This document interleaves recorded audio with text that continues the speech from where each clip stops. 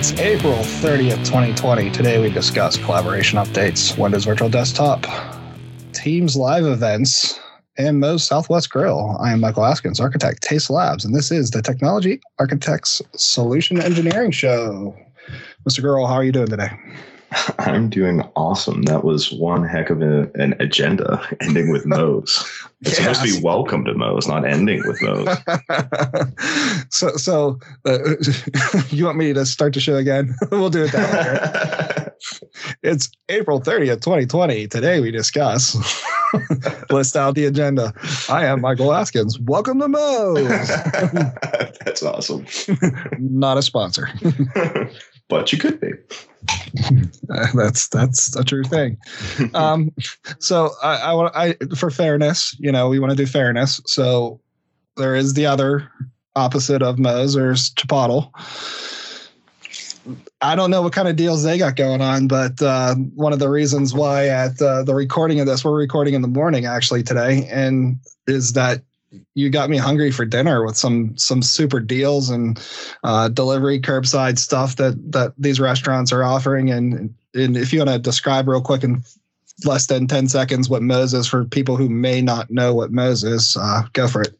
Yeah, so it's kind of the Subway of Mexican food, right? Or Southwest Grill sort of food, where you walk in and pick what you want, add your toppings, and get some chips. And they have a salsa bar, which is always nice, but going to be closed, I'm sure. So they're just going to give you a variety. But I got an email this morning that they're giving a family deal, which is kind of a good idea for the COVID kind of times right now, where people want to support the local businesses, and they are one that I believe is owned by franchises. So it is sort of local, even though it's a franchise. And they're doing a deal where for like $35 or something like that, they'll give you a taco night. So you get all the trimmings of a taco night for $35, and they'll even deliver it for you if it's more than 10. So I think that's what we're having for dinner. We usually go out on Thursdays when life is normal. So we've been doing takeout, and that seems like a good idea. Taco Thursday, man. Taco Thursday. Oh, that's fantastic. So yeah, so a shameless plug for Moe's there. So if you recall, one of the places we co-worked at, we would have events, and we have them cater the events quite often, and at least once a week or every other week. And I'll tell you that was a smile on my face kind of a day. It's one of those that I don't know why. Maybe it's just the nature of the type of food, but it's one that where you get the takeout, it tastes pretty much just the same as if you got it in the store. It's like they package it all separately. It doesn't get all soggy and gross and nasty. Sometimes when you get the stuff, you take it home, it's kind of like, I kind of wish I ate it there, which is not possible now. Although I've seen a lot of people, family, where obviously the 6-foot rule is kind of not happening because you live in the same house. I've seen a lot of family go order specifically pizza, usually pizza. I saw it at one of the pizza places yesterday, local to me, where they go order a pizza, get it, curbside or drive through or whatever it may be. And then they sit on their tailgate, either in an SUV or a truck, and kind of have an outside picnic kind of time. And it was really nice yesterday. So a bunch of people were doing that, and I thought that was kind of funny. Yeah, that does seem kind of good. So there's a place around us that has takeout pizza next to a chocolatier and ice cream parlor. And it's actually more towards your way. You know which one I'm talking about. And I'll tell you, for those who don't know, there's a pizza related group that I belong to because I'm a big pizza guy. And the thing that I found kind of hilarious about this particular place is that you see these people, because there's no eat-in at this pizza place. It's all the counter deliver, right? And they're the squares. So you see people going in, getting their pizza, sitting on the tailgate, eating, and then going into the chocolate place. The combination of the two is so darn good that at Christmas time we stopped by there because that was on our list for pizza places to hit up. And it was pretty dang cold out, dude. And there were just people after people sitting on the tailgates of their car out in the cold, blowing smoke out their nose, not cigarette smoke, but like, steam from the cold, blowing smoke out their nose because it's so cold out, so they can get their pizza and then go get their, their ice cream parlor stuff. That's all good and well, but you can't do that now because of where we're at. And let's get focus back in on some of our technical bits. So like our agenda today, collaboration updates. The funny thing is about it, there's so many users using all these disparate tools, but some are starting to shine more than others. Teams, 75 million active users. That's a huge number, right? That's a huge number. Yeah, that's a good swath of working America, leveraging.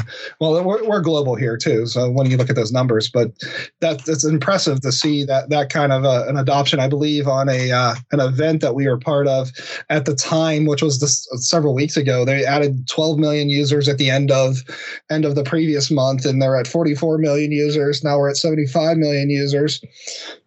It's good to see that the platform has taken off. Are you seeing any of the other collaboration tools having an update? Yeah, I think that a lot of that uptick, just kind of continuing on that thought for a second, I think that is partially related to the business kind of issues related to Zoom. I think that Zoom is actually correcting a lot of that in full disclosure, but I think it kind of frightened a lot of people, and a lot of organizations that I've heard of are kind of bailing and switching to Teams, maybe because of the security aspect, but also because I think they're starting to get some education of, I already pay for this, why pay for something else? For both reasons. That's awesome. So yeah, I think also too, we are Microsoft kind of focused here in this podcast, but kind of branching out from that. And I tend to be the guy to normally do that because I know you like to poke fun at that.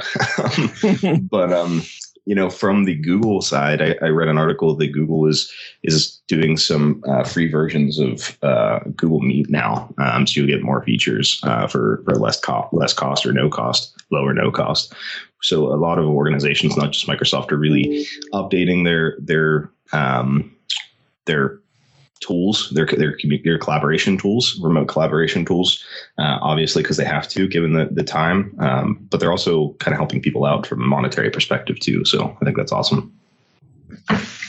Yes, absolutely. The one of the challenges that happens when you add these features from a Google perspective. Now, I've said in the past, I'm a big consumer of Google services from a personal perspective.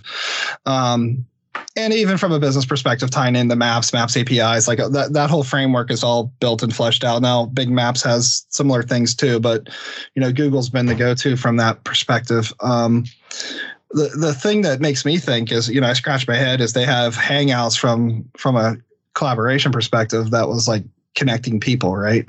So Hangouts is there, and then they say the Hangouts app on the machine or on your systems are going away, but there's still an app on your phone. They embed Hangouts into Chrome. How soon before Hangouts goes away and it's Google Meet will be the platform, do you think? Do you think that won't happen?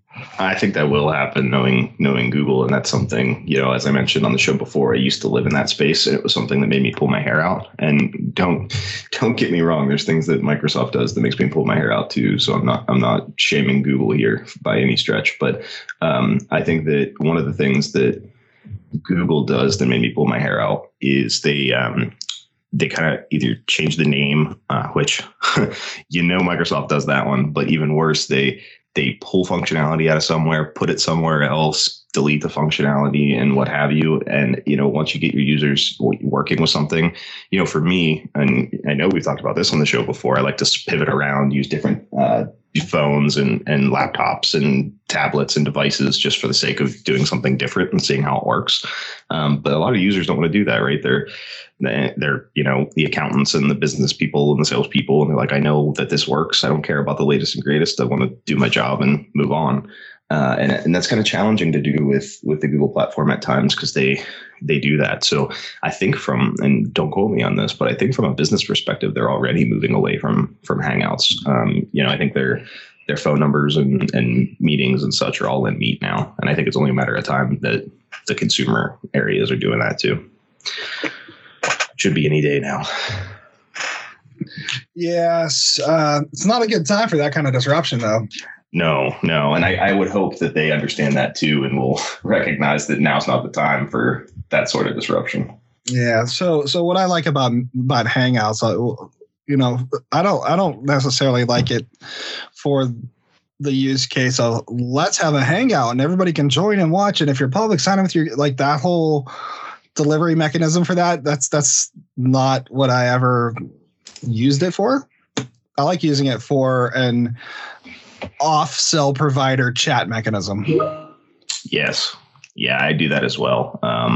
Actually, I use Google Hangouts personally. Kind of funny with me and the wife. I actually created a kind of like a home number for us, like for things that we want both of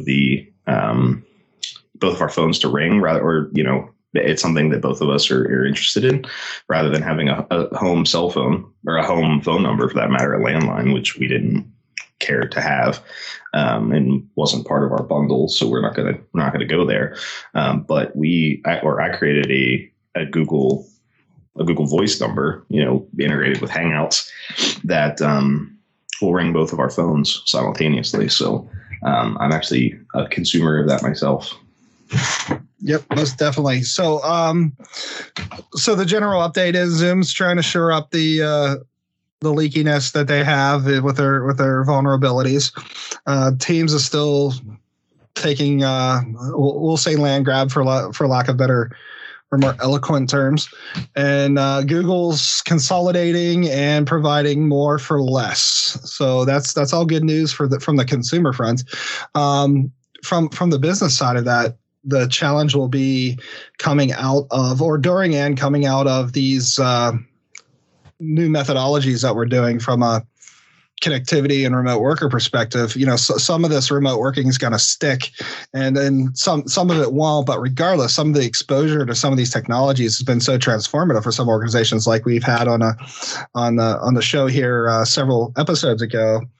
We had Jim on it. It's so transformative for them that they're going to intend to keep using the platform. So having that squaring off of competing services, I had a conversation with a client the other day for the day job, and they're already seeing this squaring off of our marketing team and department wants to use Zoom for everything, and then our sales team and our production team is using Teams, but we have this group of guys that go out into the field to provide field service, and they're just talking to each other with Hangouts. I kid you not, all three platforms, and they're like, each one of their people are like, this is what we know now, and they're squaring off to like kind of settle on one from an enterprise perspective.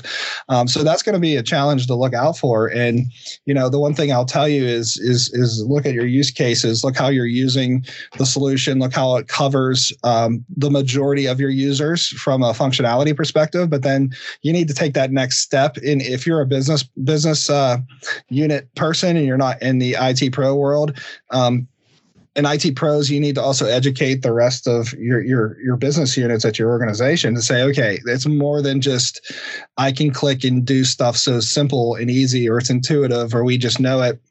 You need to go to that next layer and look at, okay, what is it doing for data loss prevention and rights management and threat, and like what are those other things that need to be addressed from an enterprise perspective? Because the new normal for lockdown is going to, the advisory is going to be lifting soon from a national perspective. Now, states and counties still have advisories, but that means things are going to start opening up. We're not going to comment whether that should or not, but I will say straight up is it's going to create a bit of conflict with technologies. Are you seeing any of that? Are you hearing that? What's your comments around that?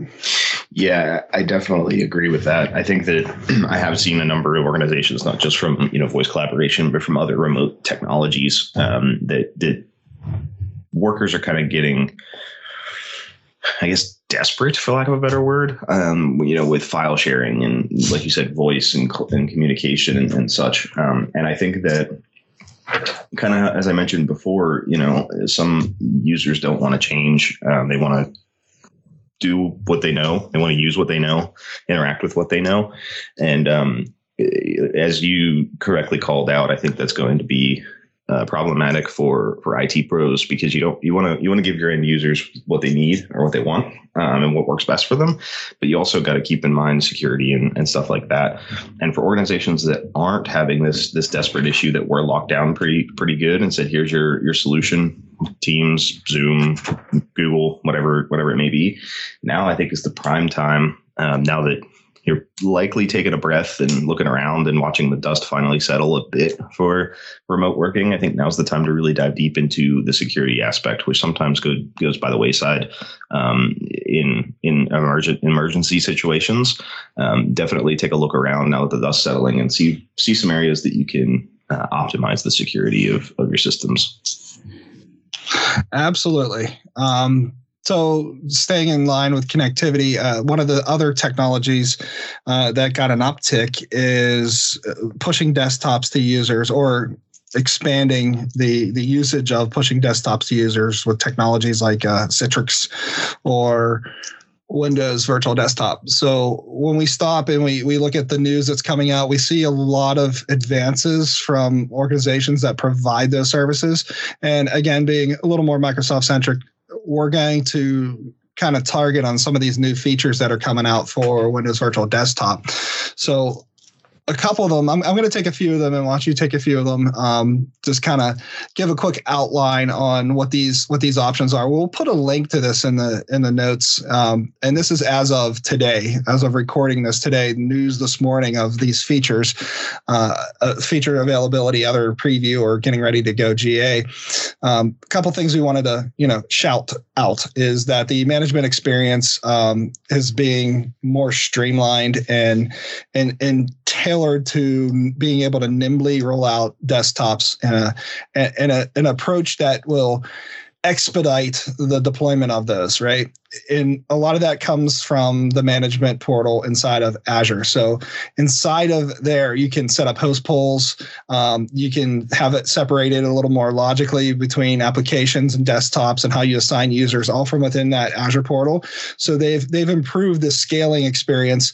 I should say auto scaling experience through a lot of the stuff that Azure does natively with Azure Automation and Logic Apps.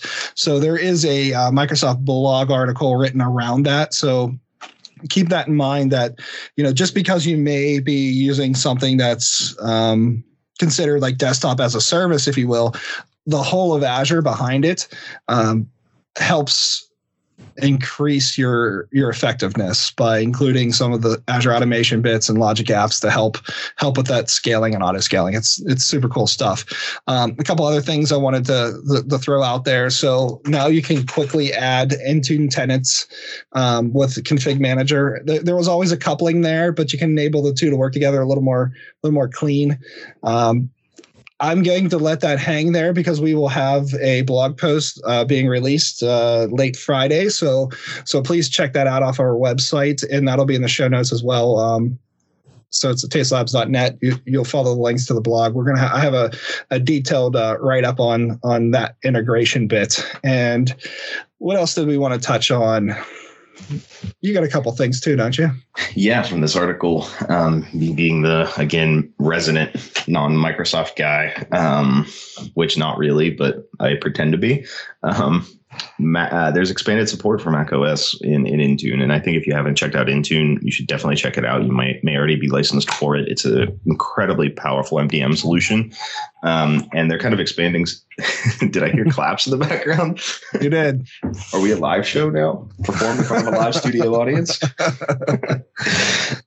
Yeah, so Intune is kind of expanding their use case with macOS, and I've done a number of Intune deployments, and I think that the deployments that I haven't done, the limiting factor is there is a lot of Mac OS out there in the wild. Some organizations use it just for kind of their marketing and video editing kind of people, but some organizations use it all around. I know an organization I was associated with in the past, they're mostly Mac, probably 75 to 85% Mac. So whether we like it or not in the Windows world, it's happening. And I think, with Microsoft expanding their hardware acceptance, I'll call it. Doing things with iOS and et cetera. This is just another tick in that expansion box for expanded support with Intune. So if you're holding out for Intune because of that, maybe check that out. Let's see what else. There's a lot, and I'll include the link after producing it and posting it in the show notes here. But support for Microsoft Edge. You guys know on this show that I'm a huge quick adopter, early adopter of the new Edge. I think it's great, and adding support into that is awesome. Speaking of, I have a Edge question for you, Mr. Askins. For me? I'm going to throw it out at you, kind of blind. It's an easy one, though. Don't worry. Did you see the new Edge feature? And by new, I mean within the past couple of weeks. That's called, I forget what it's called because I haven't used it yet. Collections. I have not. Please tell me about collections on Edge. Yes. So I honestly, I don't really know why you use it yet. I'm still playing with it. Collections are groups of bookmarks, really. And I know there's some interesting things you can do with it. A normal bookmark can't, I guess. You can add some notes about what you were thinking. And that's actually kind of cool. But it seems like you could just have a folder group of bookmarks. I mean, other than the note feature where you could say, here's all the links I was working on when I was trying to do XYZ for client, A, that's kind of neat, but you could just name the folder that. So I've been trying to play with it and see what I could use it for. And I can't really find a good use yet. And as of when I looked last, and I could be wrong now, and I'll do a quick live check as you move into the next topic, but I don't think this is available on mobile yet. So if it can't sync to my mobile, I don't really see a use case for it. And I don't see it here either. Yeah. So I flippantly did the return so you can highlight the features there. So I have not played with it as much, though.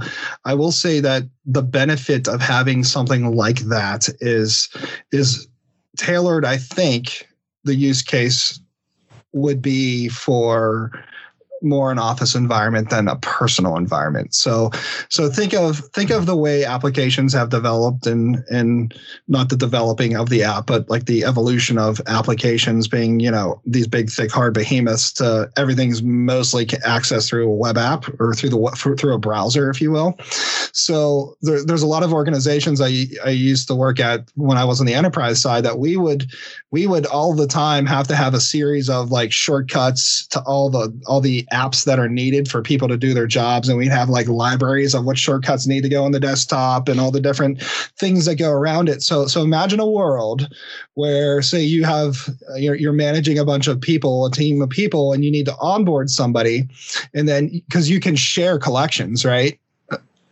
So being able to share that collection and the notes attached to those collections of like your HR portal is here, and remember that your password is your email address. And then in this link is the link for having access to the manufacturing system to find out what's run and what's not. And here you use a special login because it's a closed system or what have you. So there is value in being able to curate things and then have some context via notes, but then share it. I think that is probably the more value out of a collection than being able to just logically group a bookmark that you can easily make a folder and store. Here's my business apps, and here's my sports apps, and here's my hockey and soccer stuff in subfolder. So you can do that for yourself, but it's not easy to make that useful for other people. Yeah, I think I would totally use this instead of bookmarks, quite honestly, for a lot of cases. I mean, obviously at the top, I want all of my day-to-day kind of daily websites, but a lot of the bookmarks that I have are for things I don't touch on a daily basis, where I think collections would be helpful for, especially things that I open all together. Really, I would start using it, but my limitation is syncing to mobile because I do a lot of work from my tablet. I do a lot of work from my phone. And if I don't have access to that when I need it, that's super problematic. So my question for you is, since you're Mr. Edge, do you know if the enablement of Edge has been more streamlined? Because I know, didn't you used to have to like do a command line and enable feature Edge collections, something or other? I can't remember the context. There's some sort of enable you used to have to do to turn that on. Do you know, or do you recall if that is indeed still the case, or if it was just a setting checkbox to turn on? So as far as the collection goes, it just showed up. It's at my top bar next to my face up here on the top right. And, I looked at it and there's like a little information button that's, kind of like, hey, check this out. So it just kind of showed up. And I am a curious individual and was like, what's that? And started playing with it. So I didn't enable anything for that specifically, but I do know, with the addition of profiles and stuff like that, where you can have multiple profiles, personal, work, etc. You can have different settings for each. They're doing really, really good at kind of making it all in the GUI from a settings perspective, even, more advanced features. So I would assume it would be in there somewhere if I really cared to turn it off. So here's my homework that I'm going to suggest, and feel free to, this will be optional extra credit homework. Feel free to accept or decline it. So sometime in the next couple shows, we're going to refer back to this show. And can you tell me, so how the likeness between Edge and Chrome is very similar now, right? Because of the new platform.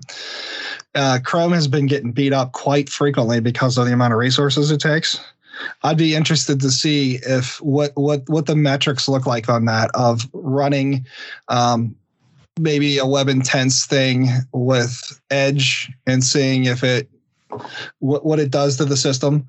And then I'm sure this stuff's already out there. I'm sure it's been done, but even if you can find it, I'm just curious on that. So this is something that, keep listeners hanging on for future episodes. Maybe we'll report back, or we should report back here on, Edge versus Chrome, on going to specific sites. Let's look at, I know with a Google search, we can see what load time looks like, because that's one of the differentiators that both browser makers really want to just hang their hat on. But for someone who's spent a good lot of time in an airport, I also want to know, how long does that, when you close that process hang? And before it goes away, does it go away? Because I know Chrome used to get beat up a lot because it would just chew up the resources, which then chews up battery, which then creates, that not good experience. Yeah, what's funny about that too, that you brought that up, is we might have even talked about this on a show, or maybe I just talked to it with you. I don't remember, so I'll just give the quick, Spark Notes version. As you know, and I think you do too, I can't work in silence. So I have music or, a TV show that I've already seen or something like that. Obviously not something I'm super interested in. It's always like a rerun or a comedy show that if I miss something, I really don't care. But anyway, I have YouTube TV, and I had the YouTube TV Windows app, and I was, watching TV, and I noticed my computer was just running dog slow. So I looked in the performance, and it was just eating everything, CPU, RAM, everything. And it was just tanking my system. So I closed it out of curiosity, because when I closed it, I noticed it was a Chrome process, kind of unsurprisingly, right? It's a Chrome app, sort of, not exactly, but kind of, because it's made by Google.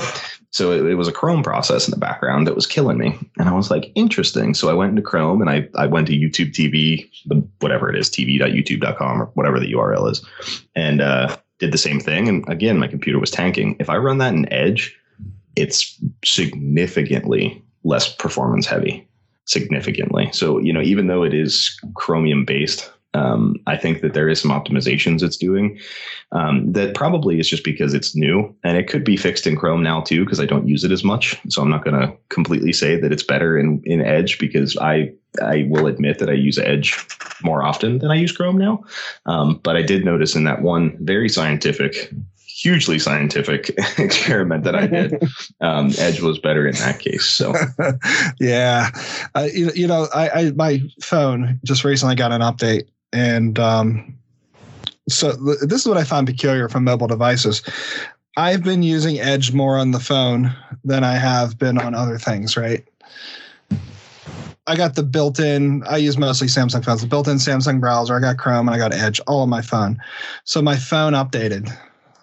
And recently, just yesterday, and I couldn't keep the battery over 75%. Even on a like inductive charger, it would just like sit idle. And I'm like, what's going on? So I go into the processes, and I'm looking, and dang it, if it wasn't Chrome-based stuff sitting there just like chawing away at it. Now, Android, I'm not going to get into the development bits of Android, but it's, you know, it's not supposed to work like that, mm-hmm. you know, and it's kind of vexing that there's, you know, I made sure all the apps are updated after I updated the, you know, the OS on the phone, but it's stuff to look at. And it's things that people like, you know, I love when I see consumers or people that just are unaware, and this is not a slight on them. It's just they're like, oh, my phone's a year, 2 years old. I'm just going to wipe it clean and start new. And like that doesn't fix why your phone's running the way it is.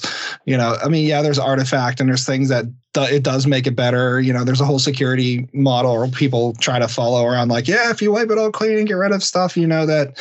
I understand that. But the point I'm making is like, you might just have a bad update, or, you know, you might have something pending, or you might have installed something that is reliant on other services. So you're not just getting like 1x usage out of your data and your battery and what have you. You're getting like you're utilizing 2x of that because it's calling all these other services. Yeah, it's a small like 10 meg app that downloaded super snappy quick, but it's relying, if it's super functional and super rich, it's relying on other things on your phone, which may not be as, you know, good with that. Yeah. And just by the nature of Android, I think that, you know, Google is usually a bad, or I guess I should say it's usually at fault with that, right? Because there's so many interconnected apps, which makes the experience awesome, but also provides a lot of holes that can cause things like that. So it's great that they're doing it, but, you know, it's also kind of not in a way too, because of that reason. Yep. Absolutely. There it is. Yeah. So, you know, one of the last things we wanted to bring up is the event we just had for the day job. You were presenting on a live event, a Microsoft Teams live event, as was I. And the previous week before that, I was guest on live event in the media section of the organization here that you're heavily involved in here. It produced the first live event. So, you know, the one thing I'll tell you that the experience of being a presenter on a Microsoft Teams live event, and that's what I'm referring to, not just a live event being streamed out across FaceSpace or insert service here, being able to present through Teams, that experience as a presenter is pretty seamless when you look at it. There's really nothing crazy. So some of the other competing products, you log in and you have a special panel off to the side where you're the presenter and you need to click and enable this, that, and the other to get going and what have you. So as one who does produce live events, I wanted to bring that up because, you know, we talk about Teams from a collaboration perspective. We talk about it from being able to have meetings. We talk about it from a voice perspective. But the one area we kind of cursorily discussed is live events. So I know they've recently added some features and some stuff around that. What are your thoughts? What are you saying here? Yeah, so I've produced a couple of them, and I've, as you mentioned, been a presenter in a couple of them, and I've attended a couple of them. So kind of have each layer covered, as do you. And I think we might have talked about this in a previous show, and I think that we need to kind of bring it up because I think Microsoft must be watching the show, specifically what you say that annoys you, and fixing things that annoy you, because you were angry about background blur. Custom background blur, and now we have custom background blur. Yep. And I think in last show or two, I mean, we either thought this or I'm pretty sure we said it. The next thing we were going to complain about is when you try to share audio, you can do it in Teams. It's quite seamless. When you share, you can check a box, or if you scroll up at the top, the little kind of hovering share window, you can check a box there to include system audio. The trouble is with a live event, you couldn't do that. So if we're doing like opening kind of, oh, look, here's the event starting, kind of like Google or Microsoft or Apple style, look at us, this is awesome kind of intro stuff. It had to be soundless, or we had to kind of dub over it with our own voice, which people are going to listen to our voice for the next hour or two, and nobody wants any more of our voice, I'm sure. So it was kind of a letdown that you couldn't have that. And then right before we went to do our live event, I'm like, hey, Mike, did you notice they added this checkbox in this live event? And you're like, what? No way. And it was literally that day, because we had some representatives from teams on there. They're like, I didn't see that yesterday. It must have updated last night. And like, of course it did.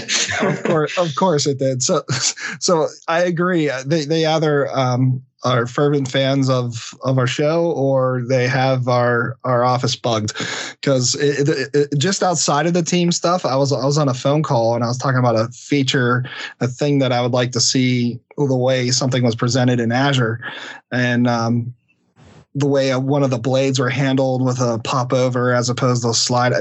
Insert technical thing here and usability thing there. Darned it if it wasn't within a couple days that came. And it's not like I was like sitting there scrolling down through the user feedback things like, oh yeah, this is something that's like in the work and I'm just going to bring it up. I rarely go there anymore. The user community feedback, the user voice as it's called, I used to live there because I had so much input, but day-to-day things have for quite a while now has got me more redirected, and maybe I need to pay more attention so that I stop getting all worked up. Maybe they got a lot of the things I want to have done already in works. I will say, I'm going to shamelessly plug our a virtual webinar, and I'm sure you're going to talk a little bit more about it and when to expect it and stuff like that. So I'm not going to go there, but I'll plug it a little bit in. We had a surprise guest on there that went first, and he kind of focused on Teams specifically. And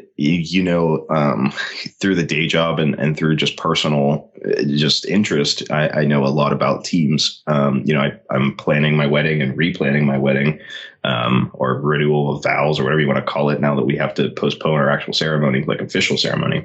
I'm planning that. You're already married.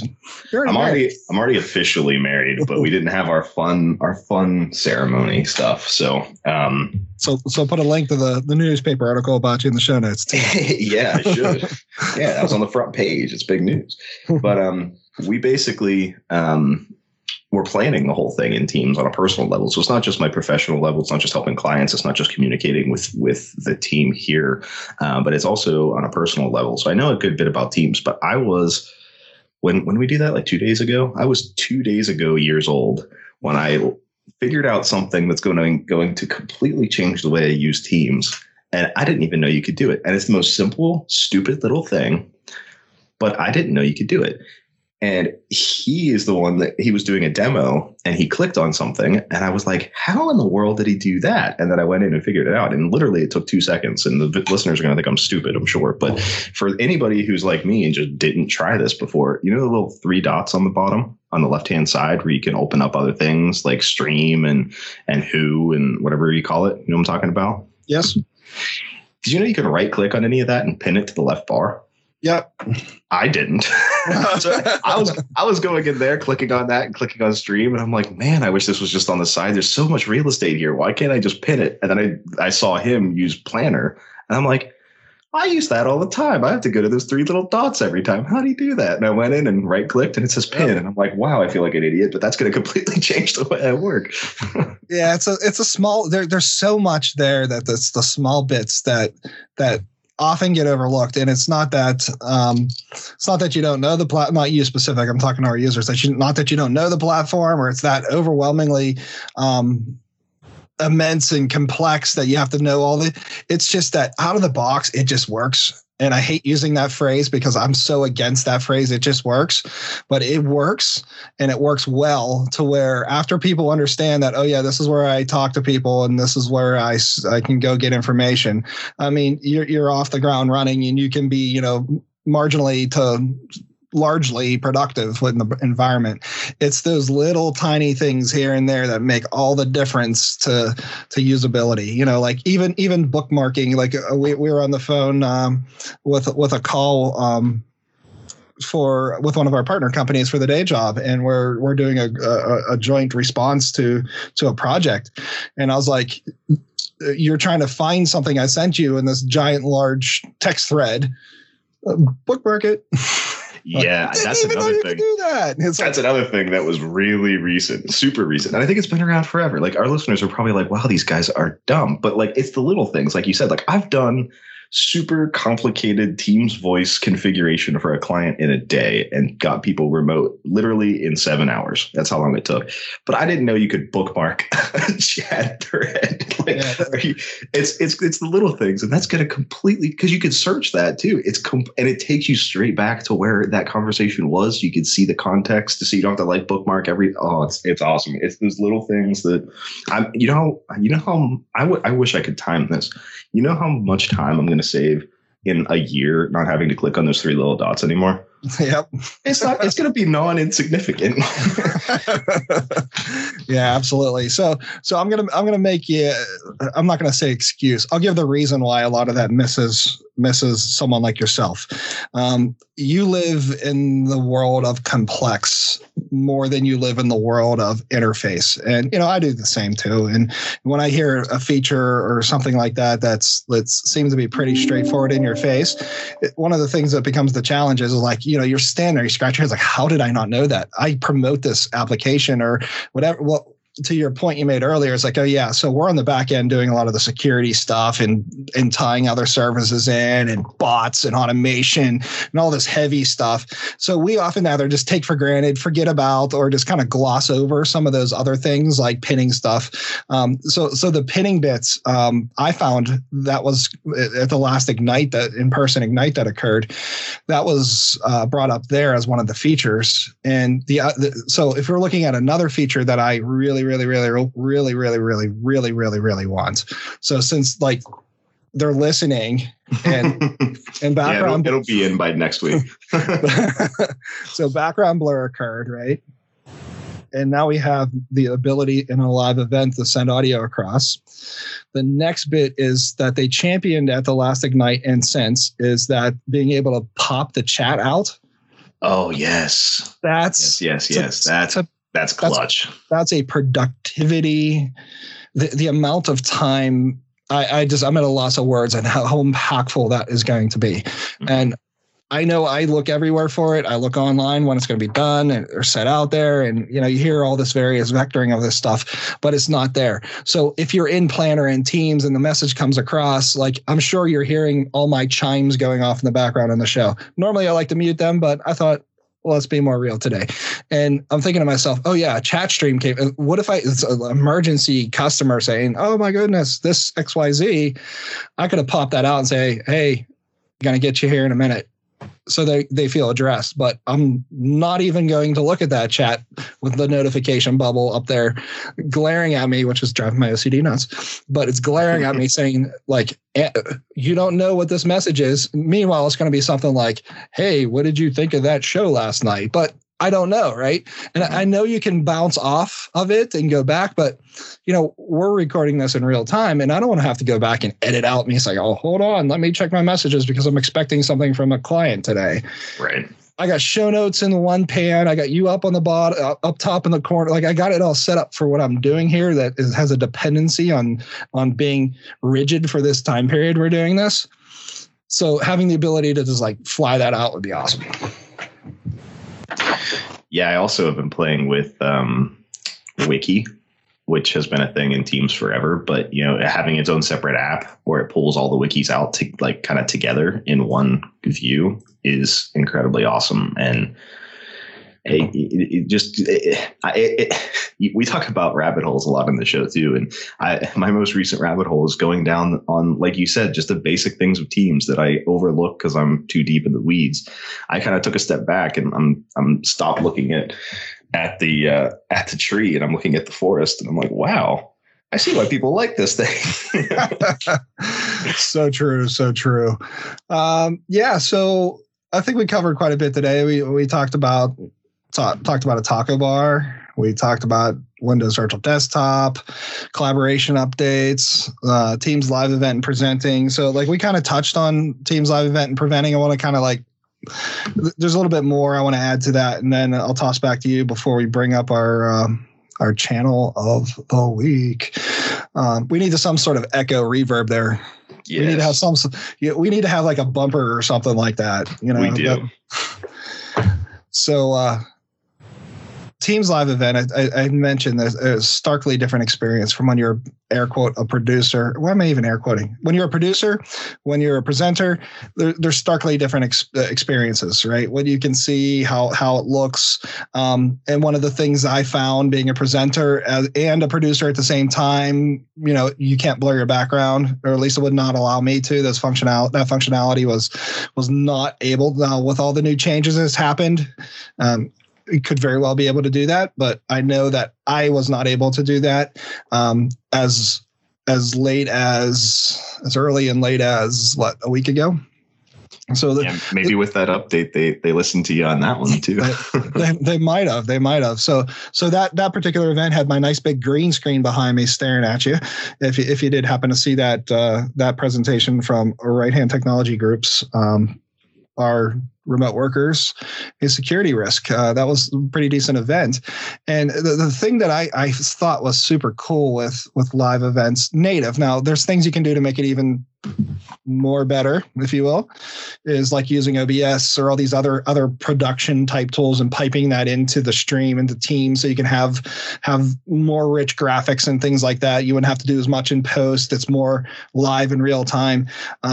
And the flexibility is there to do that, which I really like. And the other thing I really like about live events is the fact that presenters, you have options, right? You can go with we call it little head, big head. So you can be a little head with your content, or you can be just your content. You can be big head. So having the ability, the core base native ability is very impactful from a participant perspective. So I've been presenters and participated in other services. I'm not going to call them out, but when you're a presenter, you like, here's my camera and there's me with my poorly lit webcam. And then, oh, hold on. And then the webcam goes dark and it's black screen. They get their presentation and you just have the presentation. There's not much interaction. There's not much personalization to that. It's essentially sitting in a room with a PowerPoint. So I like the fact that you can add that dynamics. And I'm sure some of these other ones have those abilities in some tier of their solution or what have you. It just seemed more native, more intuitive to be able to do that with this platform. So I overall like it. I know Taste Media, we do Teams Live events for organizations a lot from a production perspective. And, I just find the value in that solution being as easy just to have something that looks more rich other than just pumping a PowerPoint across the web. So I guess that's my final thoughts for that for now. But any other final thoughts on Teams Live events? No, I think that, unless you have any issue with it, and if so, I can cut this part out, but I think we'll include that event in our show notes there to get people what they're, you're referencing it. And I do think it was kind of good for some organizations to talk about the security side, and a lot of good information presented, and you were a presenter. So we'll include that in the show notes for you to review if you want to. I think the only thing that we have left is we did a webinar, right? That's kind of big news. Do you want to kind of plug that one a little bit? Yeah, absolutely. So we had that's number 2, by the way. 2 for those keeping count at home. That's 2 absolutely's. Technically 3 that I used it for the example, but we had an event recently. We had Robert Gates from Microsoft on, and he presented, as you were talking earlier, he presented on enabling remote workers or giving tools to remote workers. And there was a lot of Teams related information around that. I took a bit of the presentation out of the middle, which was very long, my bit, a little more dry for most people. And quite frankly, I didn't have the best speaking voice that day. I don't know. the world's aligned against me for that day, but I spoke to migrating to Azure. So I gave a quick why get there, which is kind of, a recap for most people, but there are a lot of organizations out there, especially in that medium swath, that really don't understand the value of what it brings in the areas that it can be as little or as much as you want it to be. But then how do we get there?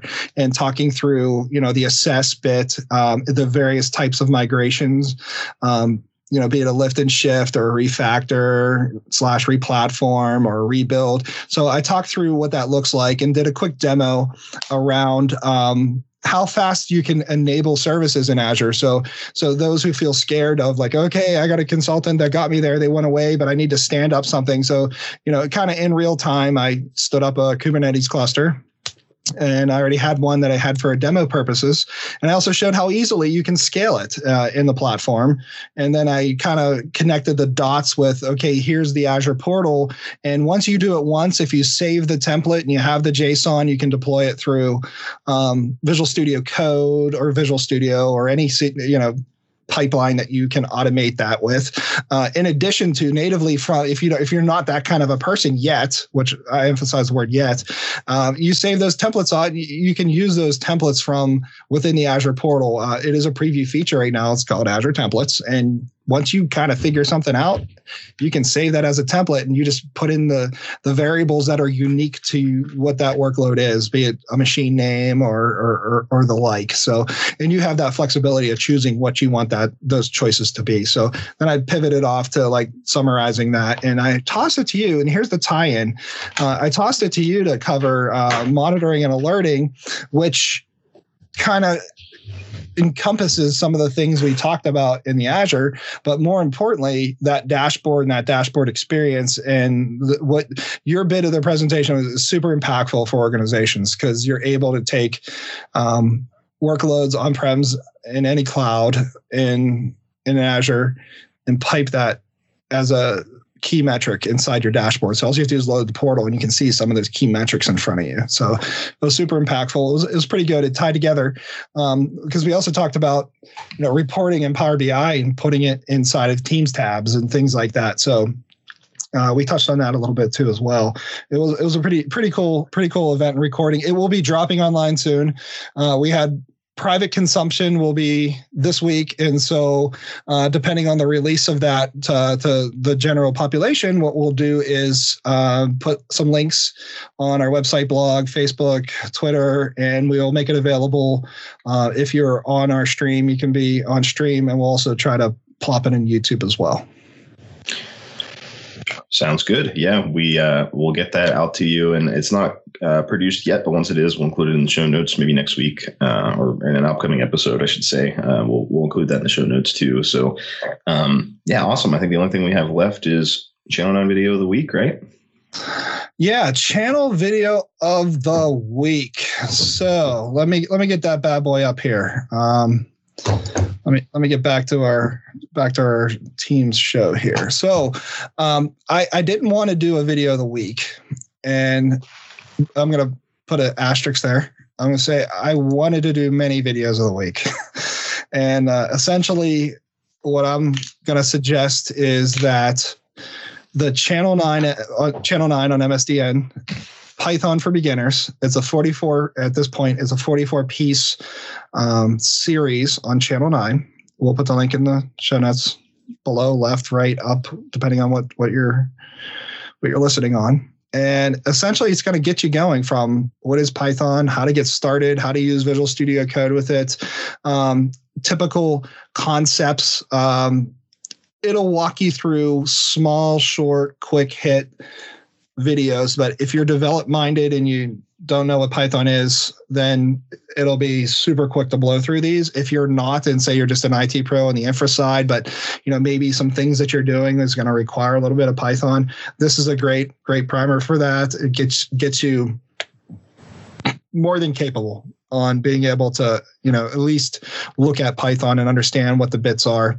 If you are doing stuff in the IoT space, Python being embedded on inside of certain devices is super helpful. I sent the link over to you. Did you get a chance to do a slow scroll on that? It's like 4 pages long of videos. Now the videos top out at like, I think 5 minutes or so it's super quick.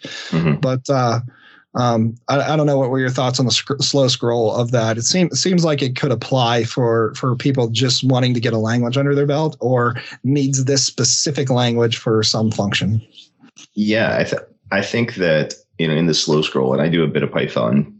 I don't even want to call it development. I dabble. But I think that there's a lot of even reference material in here. So if you're listening to this thinking, wow, I don't want to watch 44 videos of, how to do Python, there's a lot of things in here that I'm doing another slow scroll right now, like loops or functions or collections, things like that if you're thinking to yourself, wow, I know how to do Python, but maybe I forgot the syntax, or I want a quick example or what have you. I think it'll be good for reference too. You can go through these pages and watch somebody do it in real time and get an example. If you're anything like me, that speaks a lot more volumes than just reading. I like to see it. I'm more visual than anything, than reading in a textbook or on an online help article. So I think that it's also, if you just want to pick and choose one for reference, I think it'll be helpful in that way too.